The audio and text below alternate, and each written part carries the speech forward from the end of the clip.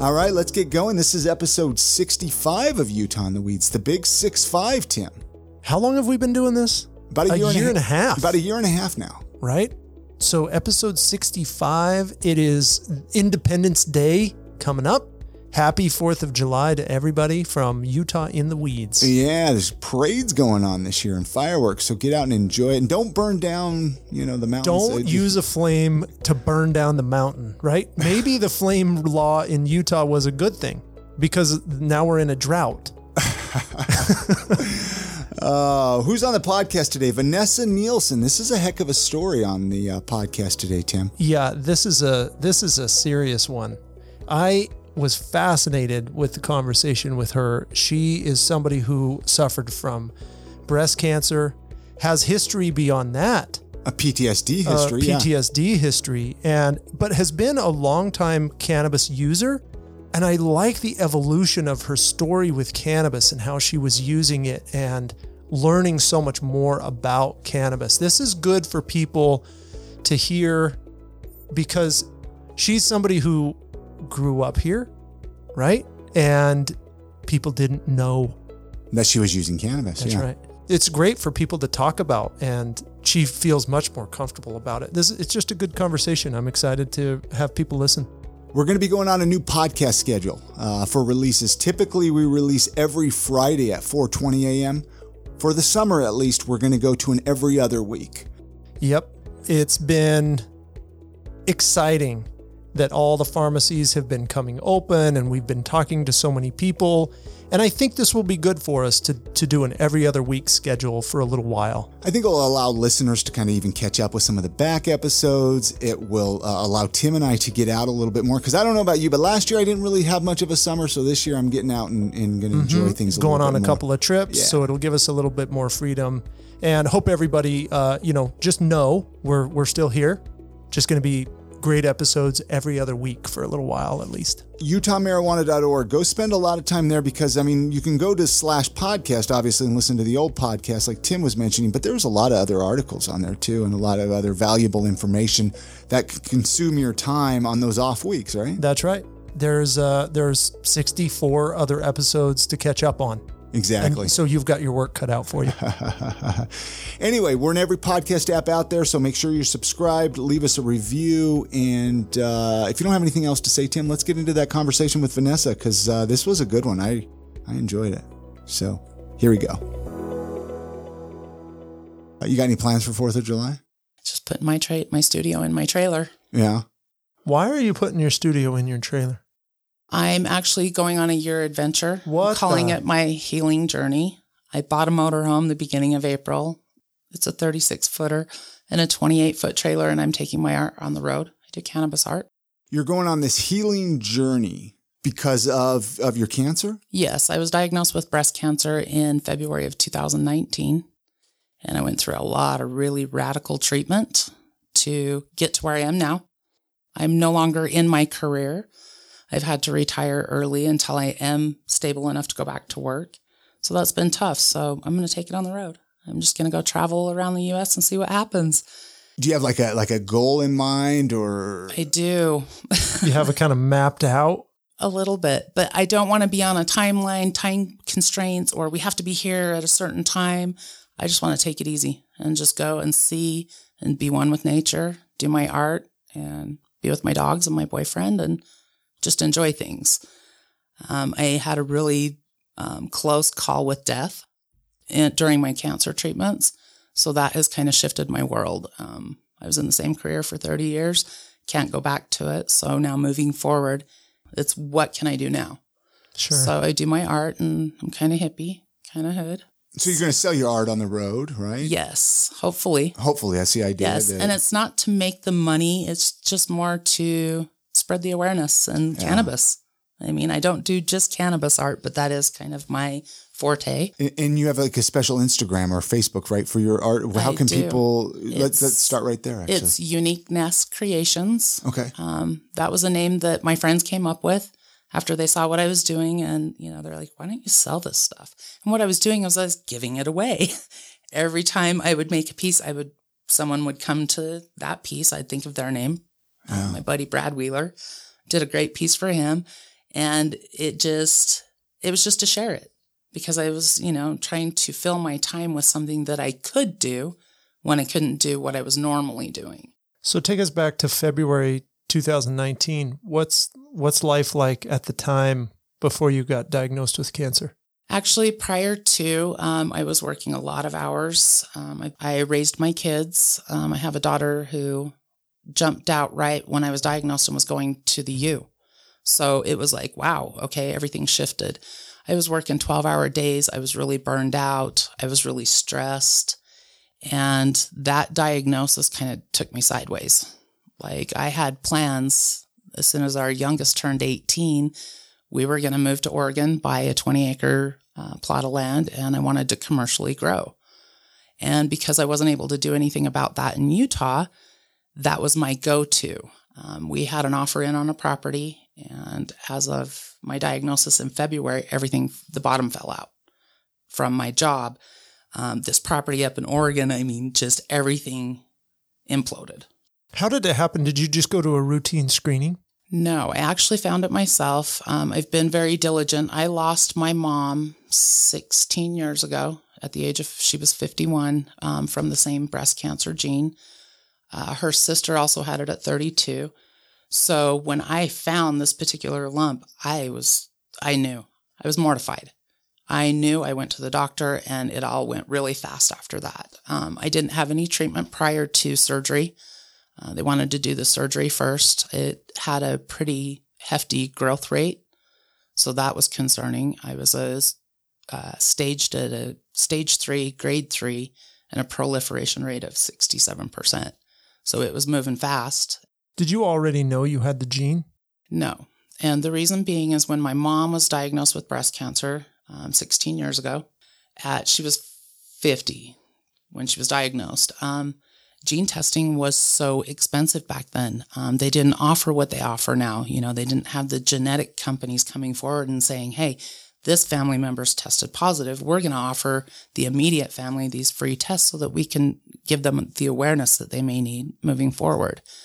So I didn't get tested. And there's, misconceptions out there. I didn't really want to look at it because I watched what it did to my mother in 11 months. She was gone. It just took her out and she was healthy my whole life. So it was just, she got sick and died. At 50. At 50. So it was pretty traumatizing. So over the years, my misconception in my mind, I don't know if it was me trying to calm my own fears, but I thought that there was a genetic skip from generation to generation. And then I was worried about my daughter. But now that I've done all the research because it hit me, of course, then you really dive in and look at it. It's pretty scary. How old were you when you were diagnosed? 48. So you're doing self-exams all through really your whole life, probably just because of the fear. Yes. Well, right? I started getting mammograms early due to my mom's cancer, her being young, what it was. So I was doing my mammograms faithfully. I just hadn't gone in yet for that mammogram for 2019. And so when I found it, it was interesting because I had been so run down and just so exhausted. My immune system was shy. I didn't have the energy and the pickup that I had before. So for a couple of years, I was trying to figure out, I kept telling my doctor, there's something wrong. I can't quite put my finger on it. It's, little things here and there that would come up and I'd be like, these symptoms, what, why? I eat right. I exercise.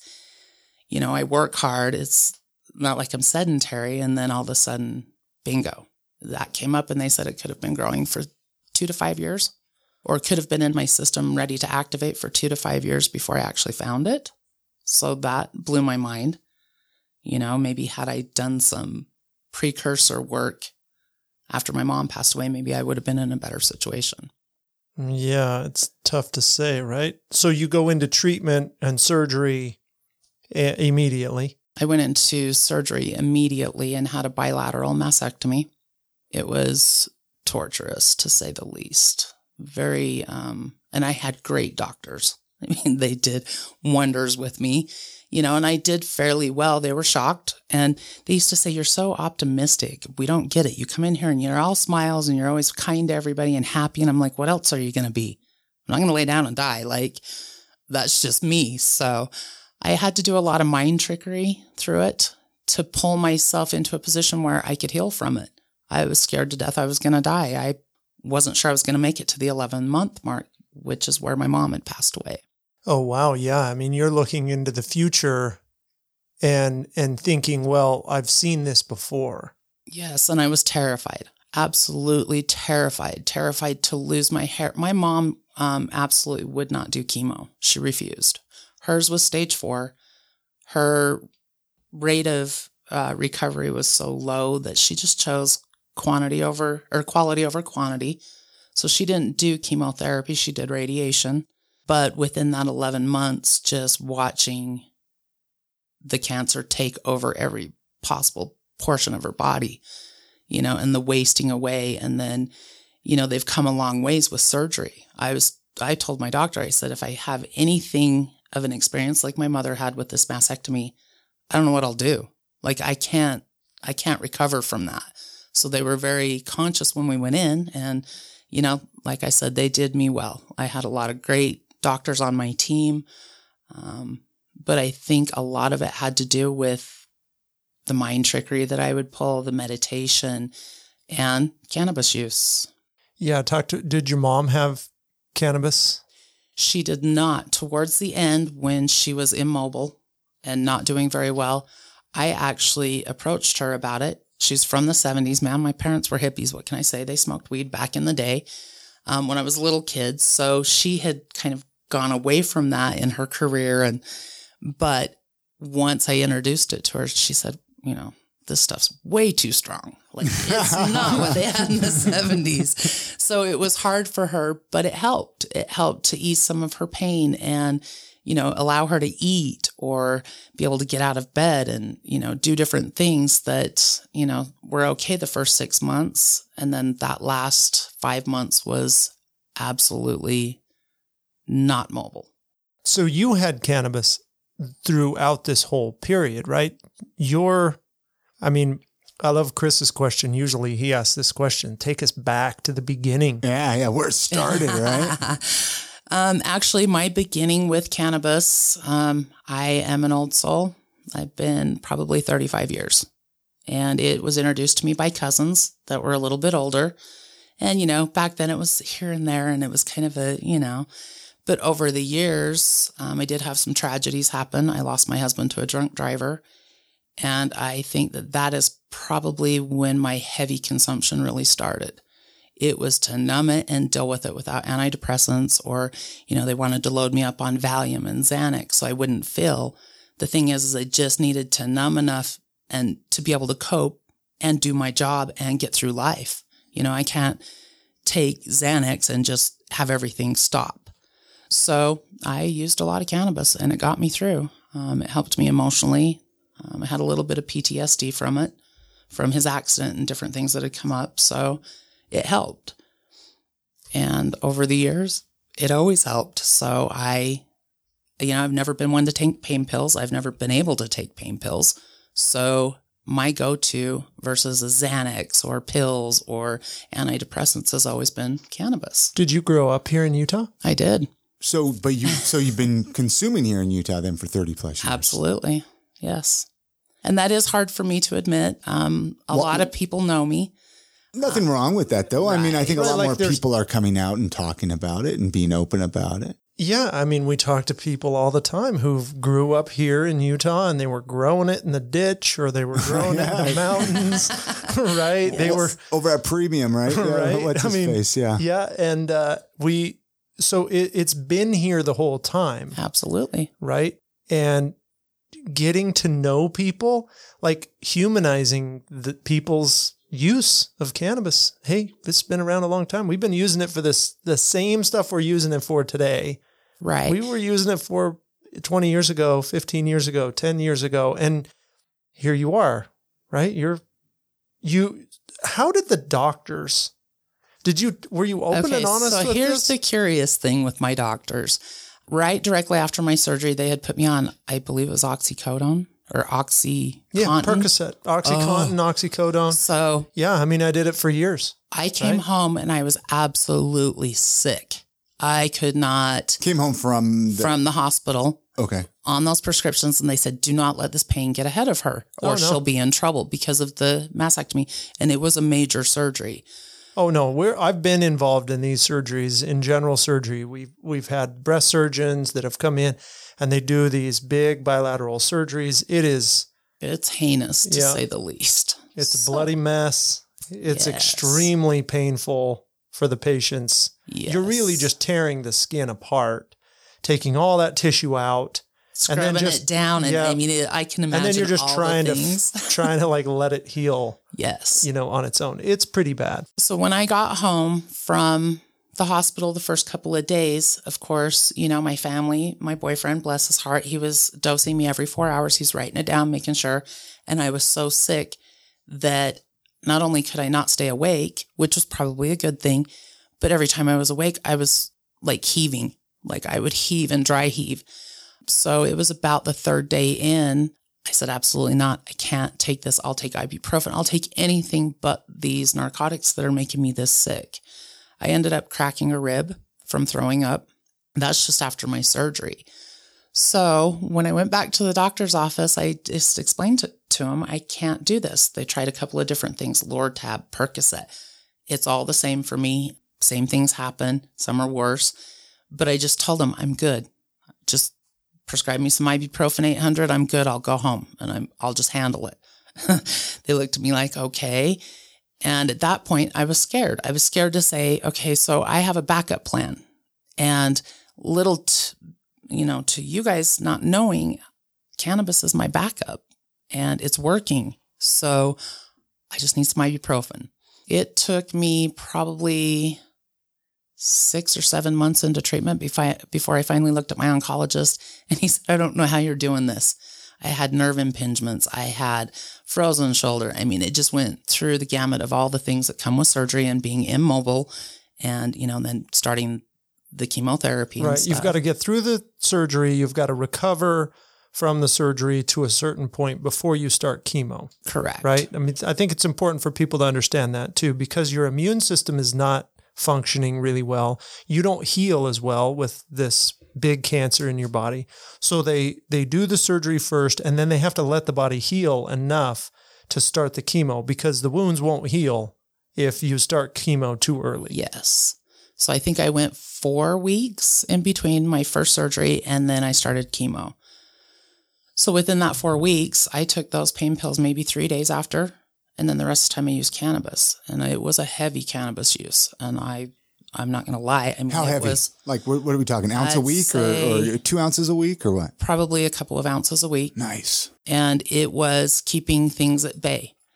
I wasn't able to really get up and move around. I wasn't quite mobile yet. So that was hard, but it kept the nausea down. The pain, actually, it took the edge off the pain enough to where ibuprofen worked to where I wasn't losing my mind with pain. That was the most excruciating thing I've ever experienced. Even now, I still have a lot of residual pain from it, but wow. So yeah, that's a lot of pain. Now this was back in 2019, you said, right? Correct. And you're just recently, well, you got your medical card here in Utah. You said pretty much right when it started. 2019, did you have a provider that wrote you a letter? I did not. I couldn't find one. I had talked to a couple of my doctors, and my one doctor, bless his heart, he's still my doctor. I love him to death. He hasn't dropped you, huh? He hasn't said, get out of here, you pot smoker. No, but he said, I'm sorry. It's a gray area in Utah. I'm not sure I want to put my name on the line with this at this point because interesting. I don't know. He says, I don't agree with opioid use and stuff like that. I'm very careful of what I prescribe to my patients. He said, but cannabis, that's opening a whole nother. Right. Now, this doctor, mind you, back in the day, I'm sure back in college, I'm sure he had experiences. So it's not that he was closed-minded, but he was afraid he had to his say, license on the line. I'll give you a letter. Right. It's extremely common even now, right? I don't know if I'm covered malpractice wise. I don't know if I don't want the legal liability. I don't know anything about it. So how can I prescribe or recommend something that I really don't know how you can use? Yes. And then there's the answer. There's no evidence to support it. Well, I don't know. That's not true. But and my doctor wasn't didn't take the stand of there's no evidence to, prove that cannabis is helpful. I think it was more of his fear in the community of being a doctor and, giving someone a letter saying, yes, I recommend that this person use cannabis. Since that time, he's totally cool with it. He knows, he monitors, and he's like, how's your pain? Every doctor that I have on my panel, which is about 6 of them, from the oncologist to the radiologist, all of them, at the top of my file, every single one of them says, do not offer gabapentin. I've refused it for 18 months. I'm not going to start it now, even though I had severe neuropathy and I've got severe nerve entrapment pain that comes and goes. I never know where it's going to be, but. So when you're using cannabis after surgery, you're using it through chemo, you're really just only smoking? Yes. And the reason why I smoked is because I couldn't get out of a chair. I could barely get myself to the bathroom, make myself something to eat. So I basically would roll a 20-pack of joints and I would smoke them all day long until I could just fade back and deal with, I call it mind trickery. A lot of people will call it meditation or, praying or however you spiritually connect.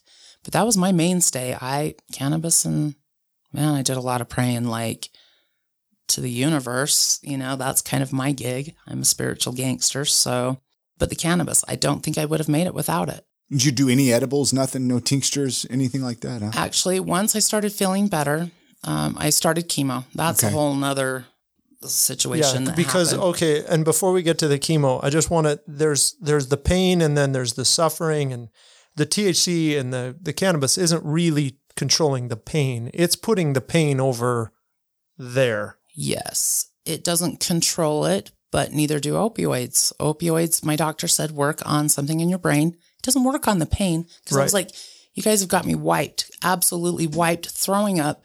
I can't think. I can't keep conversations going on these drugs that you've given me. But why am I in so much pain? I mean, the pain was nothing I've ever experienced, nor would I ever want to experience again.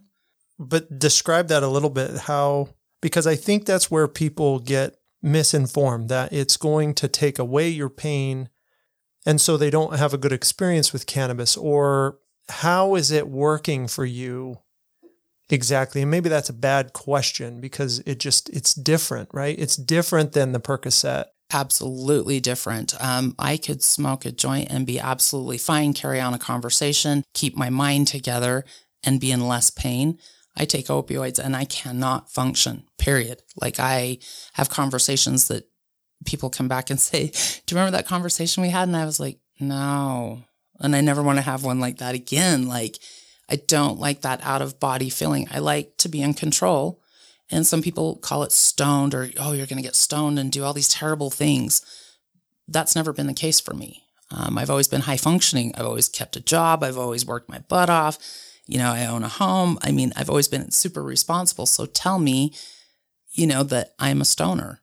That, I had a lot of family and stuff come up and friends that would say, God, I'm like, the day that I don't. You're smoking a lot of weed here. Yes. They're worried about you. Yes. Because you're smoking a lot of weed. Or that, you shouldn't be smoking daily, or, whatever their reasoning was. I have stage 3 breast cancer. You're a drug addict, bro. Yeah. Right. And, a lot of my friends were blown away that I was actually able to function through just using cannabis. Got it. So, okay. Now, see, this is key, right? To people understanding. It doesn't take away your pain completely, but it will make it manageable and it dulls the pain. As long as you're getting the right dosage and you know what's working for you, I could keep the pain under control to where I wasn't in agony and in tearful chaos all day. Right. It's putting the pain aside. It's disassociating you from the pain enough that you can concentrate on a conversation. Yes. That you can take a little nap. Yes. Right. That you can eat something.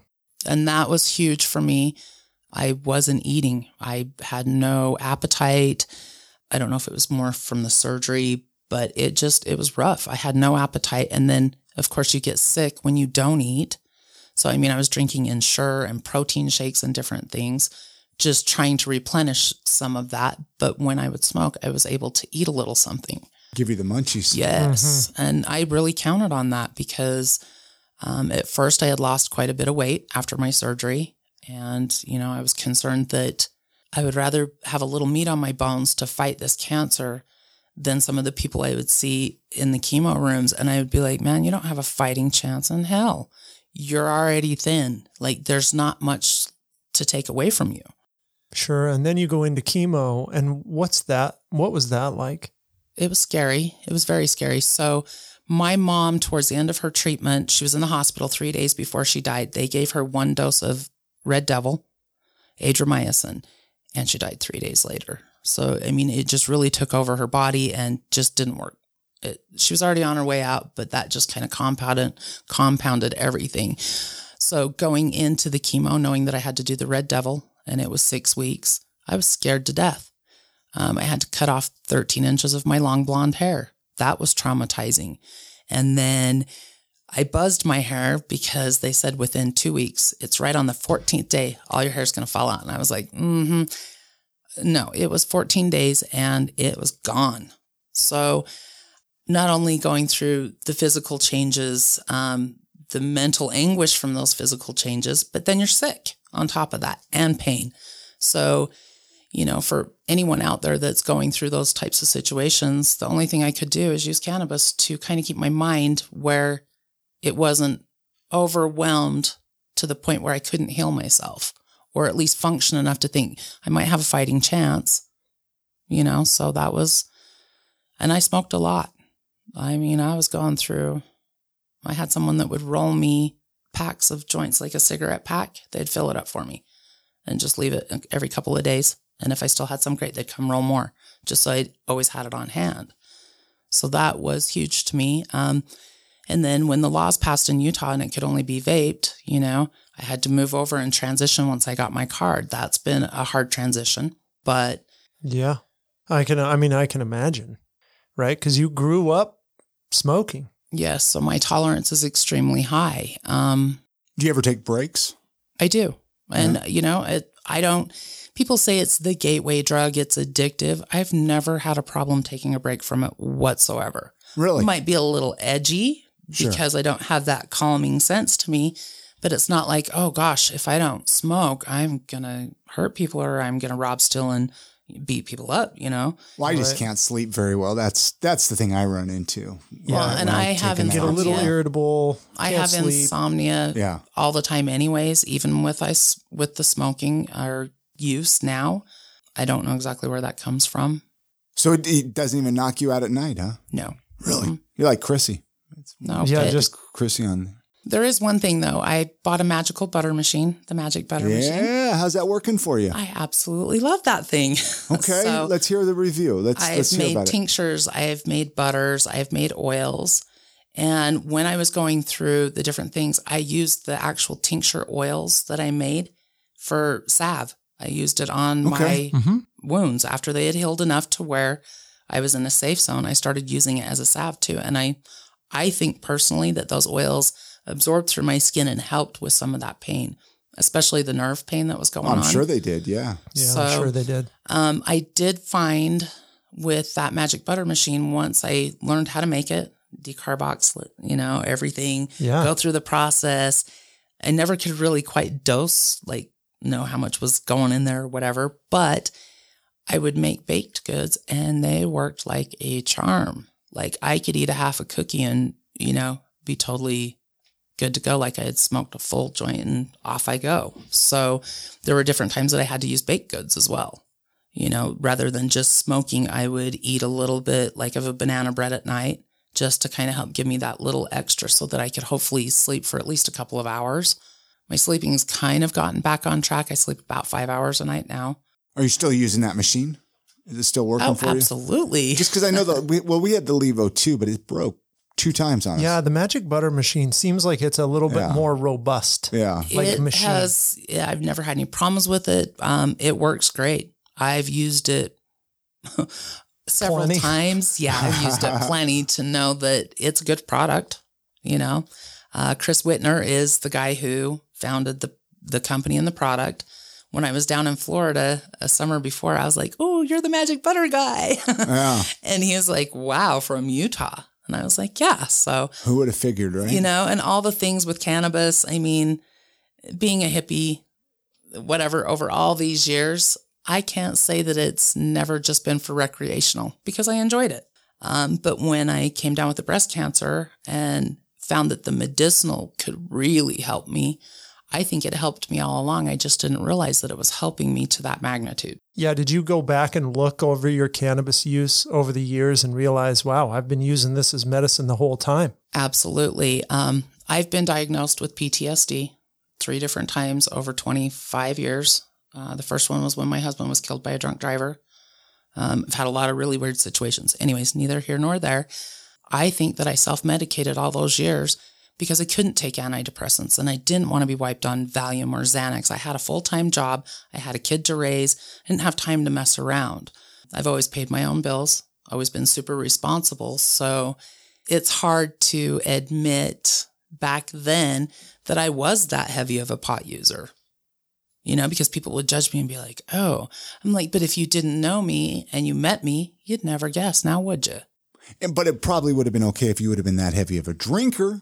She just goes through, a bottle a week. It's not that big a deal because it's okay because it's legal. And that's frightening to me. Yeah. Nothing good ever came from a bottle for me. I have the same intolerance to alcohol as I do to opioids. Every time I've drank, I've got myself into really bad situations and things have happened, where you just go, wow, was I really there? And I don't like that out of control feeling. Never have. I can smoke weed and I can go skydiving, I can go hiking, I can go swimming, I can go kayaking, I can do whatever I want. And the memory's there. I'm not going to go, wow, what happened? And did I make an ass of myself? Black out. Yeah. Right. So for me, I believe that I've been self-medicating all these years for different reasons, avoiding antidepressants and the different things that are so heavily prescribed in Utah. You go to your doctor and say, I'm feeling kind of blue. And they're like, oh, here, have some Prozac. Well, wait a minute. Is this a situation that's at hand or is this long-term? Is it bipolar? Is it, they're just too quick to write out a prescription for an antidepressant. Yeah. Do you have a favorite strain? I do. Sour Diesel's a good one for me. Just a straight sativa. I absolutely love sativas. I'm not a big indica fan, but everybody knows now everything's pretty hybrid. Oh. But my preference has always been sativa. And it's because I'm kind of loud and obnoxious and I've always got a lot of energy and I'm outgoing, talk to everybody. But it's just always been my go-to for preference. The sativas, for sure. When it switched and you could get it here in Utah, do you feel like that the system has worked for you? Absolutely not, unfortunately. So, 2019, you have cancer, you go through the surgery, you're using cannabis for the pain, you go through chemo, you're using cannabis for really as medicine at that point, right? Yes, using a lot of it, yes. smoking it, started to make some edibles with the magic butter machine, and you're having to get it from wherever, right? Yes, but unfortunately. You have to have a lot of people helping. Right. Yes. At that level of consumption, it's probably going to takes a pretty serious commitment to keep you yes, in your it does. medicine. And that's hard because my first trip to the pharmacy, which I did a little review on my Instagram, they were great over there. It was grand opening. The place is nice. It's beautifully decorated. But bottom line is when I left there and got home and opened my package of product that I had spent close to $300 on, I was furious. I went back down to the pharmacy and said, I know you can't do refunds, but let me tell you a little something. I've been doing this for a long time and you sold me popcorn bud that is absolutely disintegrates. It just turns into dust.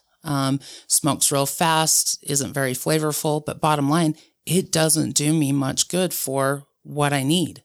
Now, my tolerance is not their problem. So say someone's coming in new, maybe that product would be okay for them. But as somebody who's been familiar with it for years, I've been around grows, I've been in almost every aspect of cannabis that there could be. And to see what was coming out on the market, I was appalled. I was like, Utah, get it together. Yeah, you're not alone. And I think that this isn't coming from you being a connoisseur of cannabis or somebody who just has been into it their whole life. This is just because you have been somewhat of a user, Correct. in my opinion. You're not even, we're not talking about you going to Colorado and becoming a grower and then coming here and complaining. We're just talking about you being a patient. Correct. You being a normal medical patient who just requires a better than average, right? A bigger than average supply. Yes. Of a better than average product. I think that the supply that they're allowing in Utah, that's great if someone can afford it. The cost of what I paid for in that store lasted me a week and a half. And I was like, I can't do that. $300 a week. You're going to break the bank. I'm not working. I have medical bills. I mean, these cancer treatments were costing me $10,000 for the aftershoot, So, I mean, in my mind, I'm thinking, okay, I've got to be frugal here. So it was tough for me because I'm like, how do you stretch it that far? I also got 2 vape carts. The carts were cloudy. I did a review on that, and the manufacturer actually reached out to me and tried to make it right. And they said, we don't even know how to take care of this because you can't return the product. We can't give you product to replace it. Mm-hmm. So we're really sorry that this happened, but basically you're shit out of luck. And I was like, you know what, $65 a cart, not happening. Mm-hmm. So I had to steer away from that, and what do you do when your medicine is costing you that much when opioids are on the market for $2 and $3? You can go fill a 60 pill bottle, it's just like, that's been really tough for me to swallow here because cannabis should be regulated. Absolutely. I believe it should stay in the medicinal, for patients. If it goes recreational, that kind of shifts gears, but it needs to be affordable. How has that evolved for you over the course of now we're a little over a year in? Is it better? The same? Do you still? Well, the prices are still the same. The prices We're are still the recording this same. on the last day you can legally have out-of-state product.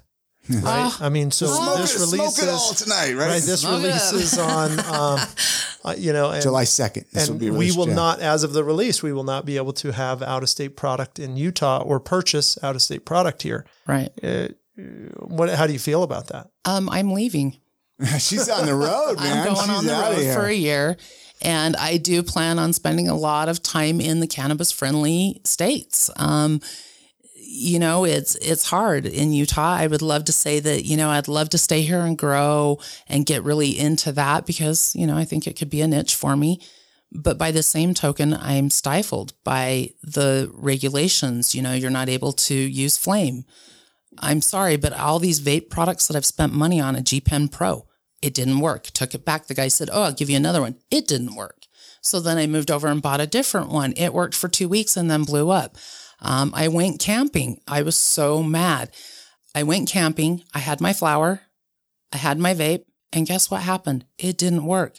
I spent 2 days up in the mountains and I ended up using a Coke can and poking holes in it and smoking it like a teenager. And you know what? Those work so good. And you know what? It was that or go home. Because I couldn't get the medication and I was starting to get the pains that, the kind that bring tears to your eyes and they're debilitating at different times for me. So to get up there and be in fear that the park ranger's going to come and if I'm smoking a joint, I'm in trouble. Right. You know what I mean? We've run into this with patients who've got tickets for joints now. Right. And that's tough because I try to consume at home only. But if I'm on the road and I'm legally allowed to vape it, then I should be able to legally go off where the smokers are or wherever and do what I need to do to medicate and then move on with my day. I do understand, being a parent, I wouldn't want to walk through a situation, out in public with my kids and have them smell it and see people over there smoking and thinking, they're druggies or, just exposing them to that side of it. They'll be exposed eventually. Usually by 6th grade, they've been exposed. Most of them have tried it or they have friends that are doing it at that age. So that's a tough one for me. Yeah, people who don't think your 6th grader or their 6th grader has been exposed to it are not, there's good surveys. There's actually good data to support that. Right. And I believe being open. I've always been open with my kids. They know. My daughter has always known. So I think it's best to be open with your children, but educate them. that it's not just to go get high or, you go out and get high with your friends. There are legitimate reasons for cannabis. And I think that goes way back to the beginning of time. People have used it for eons for that purpose. So I think education is huge, especially for the generation coming up. You don't want them to think that it's a gateway drug to heroin, or that always blew my mind that they would even put those two together. It's a gateway drug. You're going to end up. No, man, I've smoked cannabis for years. I don't do meth. I'm not a crackhead. I don't take opioids. I'm not a drinker. It didn't make you one day wake up and say, gosh, I want to do some heroin, right? Yeah. Right. Or if I couldn't get my marijuana, what was I going to do? Go out and get a fix? No. So I think that the education needs to be there. And I've seen it work miracles with children that are autistic, that have different things going on, a seizure disorder. There was a little girl that I followed her story and it blew my mind. And these people ended up moving out of state because they were like, we can't get it here. They moved out of Utah. But what it did for this little girl was absolutely amazing, phenomenal. And as a parent of a child that's that sick, even if you've never experienced cannabis or your LDS or your religion or your social circles don't agree, there is a basis to the medical use of it. So I think education is huge. What would you tell somebody who's listening that might be on the fence? They're might be a little apprehensive about trying cannabis. They've never vaped it, never smoked it, nothing, but they have a similar story as you do. What would you tell them? Honestly, I would try to inform them, give them information, let them make their own decision. Would you rather be wiped out on OxyContin or be able to ingest a little bit of cannabis and get the same effect, if not better, for pain? Yeah. And, the stigma that comes with it, that's huge. I think that's the worst part of it for people. I have a friend whose mother who recently passed away. She came to me and she said, Vanessa, I know that you have the magic butter machine. Help me. I don't want my mom high. She needs to be able to eat. She had COPD really bad. So what happened is I ended up making her butter. I donated this butter to this 85-year-old woman. Guess what? She was up and moving. She'd get out of her chair. She'd go outside and go for little walks and stuff. And she said that she couldn't go without the edibles at that point. And I was like, this poor woman, she's been religious her whole life. She's got COPD, she's never smoked. And here she is using cannabis and she likes it and it works for her and it's keeping her alive and happy. So information, I think, is the biggest part. To get out to people. Try it. If it doesn't work for you, that's great. But I would much rather see somebody try cannabis than opioids or end up with a huge addiction. And, that's scary to me. Absolutely. Too many people have ended up on the wrong side for me. Yeah. Using opioids. So yeah, that's what I think we still need to work on, is that idea that it's a choice, right? It's just another choice. You can try this, you can try benzos, you can try cannabis, you can try opioids, right? Right. Just lay it all out there. Here's the risks, here's the benefit, but it's just another tool, and it's okay to try it. I really wish that physicians could take a better stance and be more educated as well, because when they're giving these patients these opioids and starting these addictions, that yes, I'll get you over this hump, but what happens in a year from now when these people are so strung out that they're committing crimes to get their drugs? You know what I mean?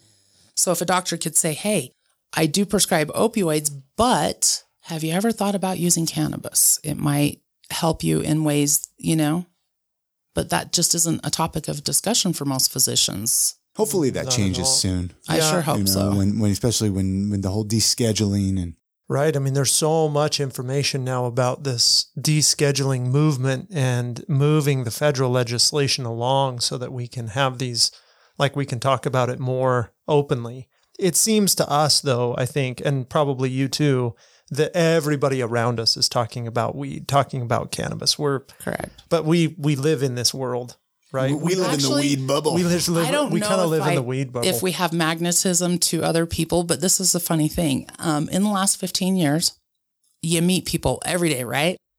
The majority of people that I met smoked. And I'm like, wow, you would never guess that you smoke. They wouldn't guess I smoke. So it's out there. It's just that stupid stigma that comes along with it, it being a class 1? Yeah, it's a Schedule 1. Schedule 1 drug like heroin. I'm like, what? Yeah. So, the stigma that comes with it, not only for patients, physicians, just people in general, I'm hoping that this is opening it wide open so that people can make that choice and maybe have better success and not end up, on the streets. We had a really good family friend who suffered some kind of surgery, went through that, ended up hooked on opioids, and he ended up getting shot by the police in an attempt to satisfy his cravings for his habit. And how sad is that? He left behind 5 kids and his wife, and he was still in pain. So what good came from that? Absolutely none. It devastated and destroyed a family over a very short period of time, maybe 2 or 3 years of his becoming addicted to these opioids and not being able to get, he got cut off from the pain clinic. What do you do at that point? Try cannabis, I guess. Still a lot of work to do. Absolutely. I think cannabis, though, I'm so happy that it's more of a conversation piece these days and that people are seeing the benefits of it, not just, your old hippies or stoners or whatever. It has its place. Sure. Now talk about so you're going on this journey. Yes. It's really not a trip. This is a journey. This is an absolute healing journey. Right? So the name of my motorhome happens to be it's Journey. There you go. And you do this art that is, a lot of it is cannabis themed. Yes. Right? They're these big circular mandala type. Correct. What I do, this is how it all began. I sat in a reclining chair for 4 months trying to recover. I couldn't do anything. I couldn't wash my hair. Couldn't do dishes, feed myself. And as I was sitting there, my boyfriend kept saying, why don't you pick up your jewelry wiring again? Do something. So you're not just sitting here. I wasn't able to wire jewelry anymore. The neuropathy was so bad from chemo that my fingers don't work. So then I was like, wow, I had a Lazy Susan piece of wood, a 15-inch piece of wood sitting on the top end of my counter. One day I looked at it and said, I want to paint that. And I did. And the funny thing is I did a bunch of pot leaves, just being my weird hippie self. And everybody that saw it was like, wow, hey, I want one of those. And so it kind of turned into this thing where it was an outlet for me to stay creative, but to help kind of shift the troubles that were coming with the cancer. Loss of my job and loss of relationships and loss of body parts and my hair and all these different things. So I pretty much put my energy to that art and I was giving it away. I don't do just weed art, but that's kind of my favorite one. And I don't know if was my frame of mind at the time. And they just legalized and I just got my med card in Utah and I thought, why not? So that's how that started. And it just kind of carried over from there. I think that's what I'm going to do. I would love to hit, 420. I don't know if I want to do Colorado or Washington, wherever I end up, but I believe that I can sell my art, but it comes with a message for me because look what I have done through the worst of the worst and the damage that the chemo did to me. I can still be creative. So that's been huge for me. It's been a great outlet. That's awesome. Such an inspirational story. Such an inspirational. at least for me. Hopefully others find. Yeah, me too. You have gone all the way through the story of the things that have happened to you, the things that have happened with you, and through you are just unbelievable. It's really inspiring. It's been a journey for sure, but now I'm going on the healing journey. So I plan to continue to use cannabis. I'll probably be the granny on the porch where all the grandkids come over and go, Grandma smokes weed.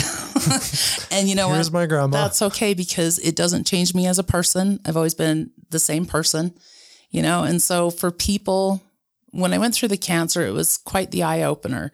A lot of people turned on me, like they didn't want to talk to me or deal with me. And some of that has to do with cancer, but a lot of it had to do with my cannabis use because everybody's like, oh, hey, don't bring her around my kids, And I was like, yeah, but that doesn't change me as a person. You liked me before, and guess what? I was stoned then too. So really, so I'm a cannabis definite connoisseur, and I use it now more medicinally. And I'm glad that Utah and all these people like you guys doing your podcast, I learned so much, and there's so much more information on terpenes and all the things that have always interested me, but they were so deep into the scientific side of it that everybody's like, yeah, it's just weed, Right. And then the heavier strains would come up and different things. It's fascinating to me. And especially because it comes from the earth. And I believe that God intended it to be used as a medicine, period. Yeah, it's definitely here for a reason, for sure. And it does sound like you have become much more intentional about your use. Yes. Over this whole process than you were before. I think much more intentional, and I've had kind of an epiphany that all those years that I was treating different things, from depression to PTSD, fibromyalgia, the different things that I had going on just from day-to-day stressful life, and I didn't realize that I was medicating myself until now all of this stuff has come up and people are really delving into what makes it work. How does it work through your body and the different systems? Now, back to this journey, are you going to be documenting any of it on Instagram? I am going to vlog everything. Awesome. I'm not really down with taking selfies and stuff. That's kind of not my thing. So I've got to get into this video. Because I was going to say, our listeners should connect with you somehow. Like, what's the best way to connect? We'll definitely follow along. That would be awesome. I have Bluntness in Utah on Instagram, and I also have my Uniqueness Creations, which is my art page. And then from there, I think I'll probably start doing TikToks, YouTubes, because not only am I going on a healing journey and I'm going to smoke a lot, but I'm going to make it fun, and I'm going to go do the things that could have been snuffed out from me a year ago. So before I get too old or I can't, I never want to be in a position where my body doesn't work like that again, because it was frightening. I thought there was many times when I laid there in the middle of the night and thought, wow, dude, like I'm on my way out. Like I'm going to die from this shit. And, but I made it through, and I smoked a lot of weed to get there. Well, you deserve all the happiness and success in all of your trip, your journey, your art, everything. Well, I would appreciate if people follow along and learn something, learn with me. If you've got things to share, that's great. I love it. I always say that I'm happy to support different cannabis businesses, the CBD, all different cannabis businesses. I will support them along the road, also support their products and sales. So I'm looking forward to it. And I have a feeling that when I get back from this journey, I'm going to be completely cancer-free. And I think I'll be able to decide what my next career move is going to be. And it's not back into the finance business. So, well, if you make it back to Utah, well, even if you don't make it back to Utah, we can even do a phone interview. I think it'd be fun in like a year or something to catch up with you, It would be great. And I actually plan on going and seeing lots of every place that has cannabis. Okay. From pharmacies to dispensaries to whatever, festivals, I'll be there. You should start your own little podcast on the road or something. Maybe I should. And you can like interview and talk to people along the way, right? Right.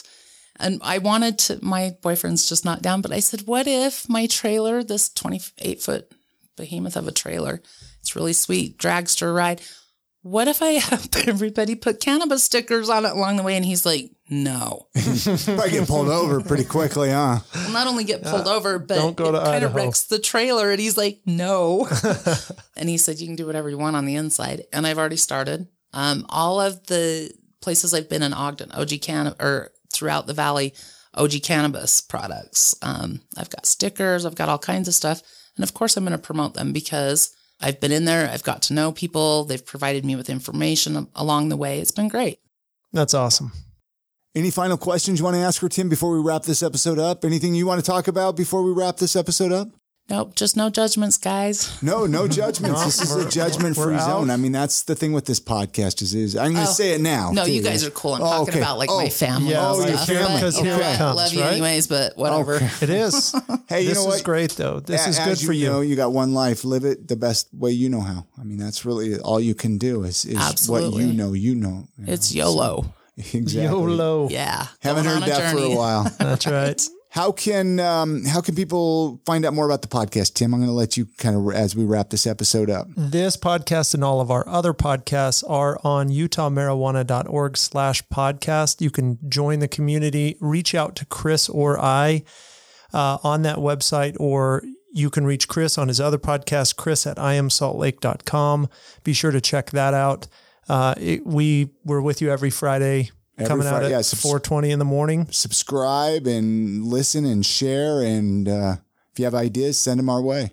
Absolutely. I'm always there at 4:20 a.m., so good for you. Awesome. Nice. Thanks, guys. You bet.